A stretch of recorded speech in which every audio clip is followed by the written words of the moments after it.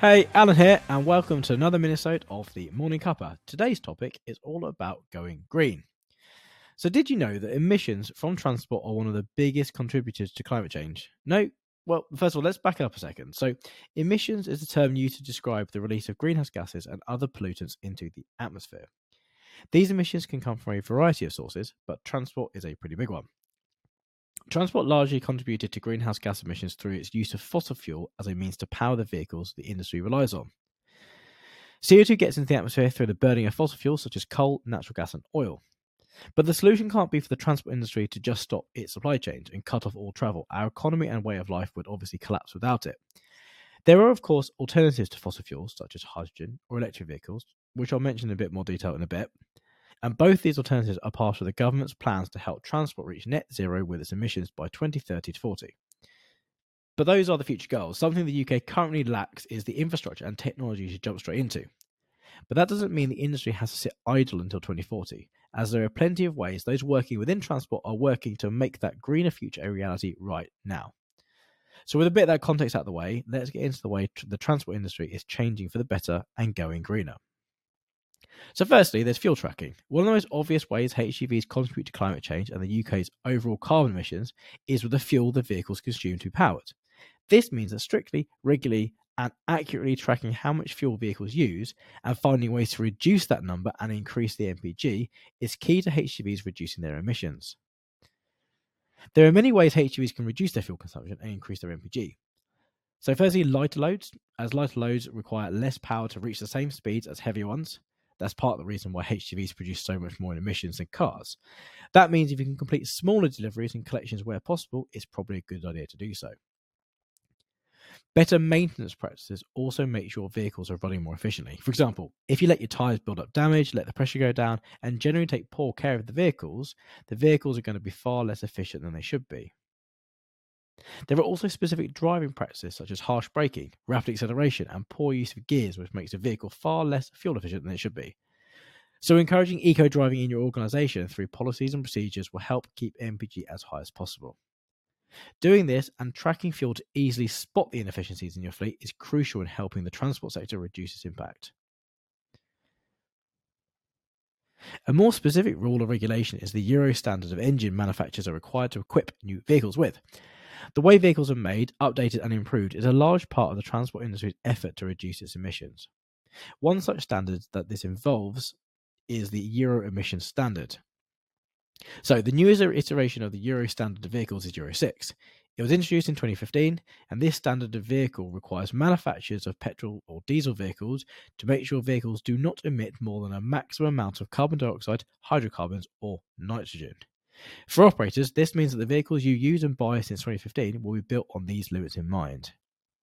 However, as the name Euro 6 suggests, this isn't the first iteration of the standard. And that means going forward there'll be a Euro 7, 8, 9, 10, etc. When that starts to be rolled out, you'll see even more fuel efficient and low emission vehicles. So how do manufacturers comply with these regulations? Well, AdBlue is important when it comes to reducing emissions, especially meeting the Euro 6 standard. Basically, the way vehicle manufacturers actually reach the Euro standard is by equipping vehicles with a selective catalytic reduction system, an SCR.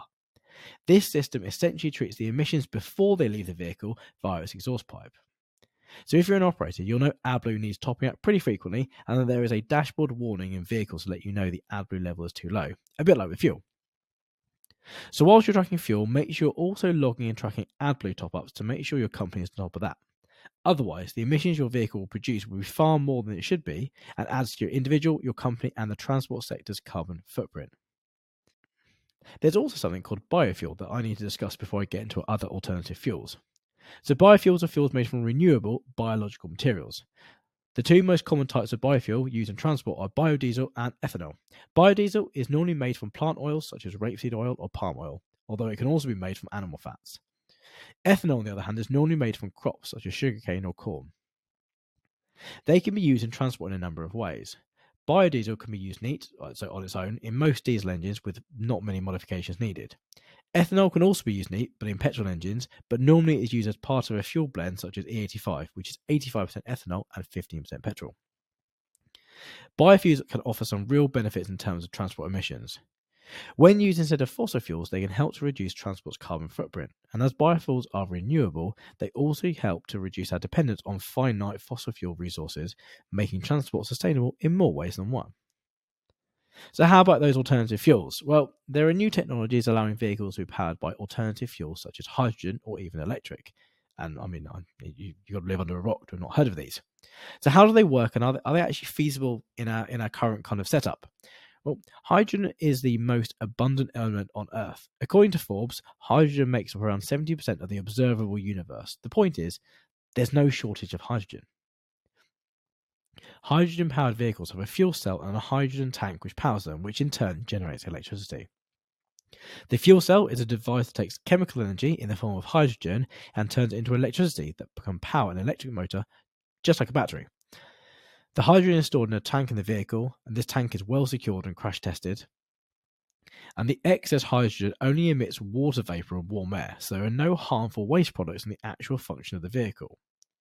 But how about electric? Well, electric vehicles, or EVs as you might see them referred to, are powered by electricity rather than by diesel or petrol. In the most simplistic terms, EVs receive energy from a battery, and that energy powers an electric motor which drives the wheels. Neither hydrogen or electric vehicles themselves actually produce CO2 from its tailpipe, but that doesn't mean they are entirely green. There are multiple ways to produce either, and not all of them are sustainable. For example, some electricity and hydrogen are produced through coal power or burning oil.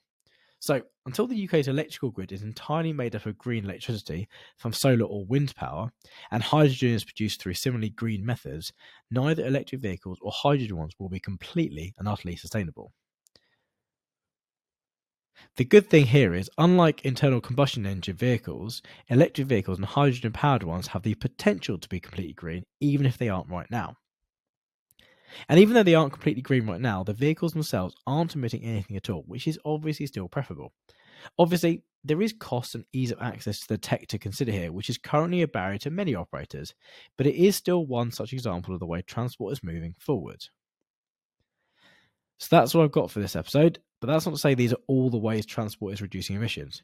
If you want a bit more info on going green, check out the Carbon Collective, which is a program we've recently released for operators to help them put their business in the right direction to become carbon neutral.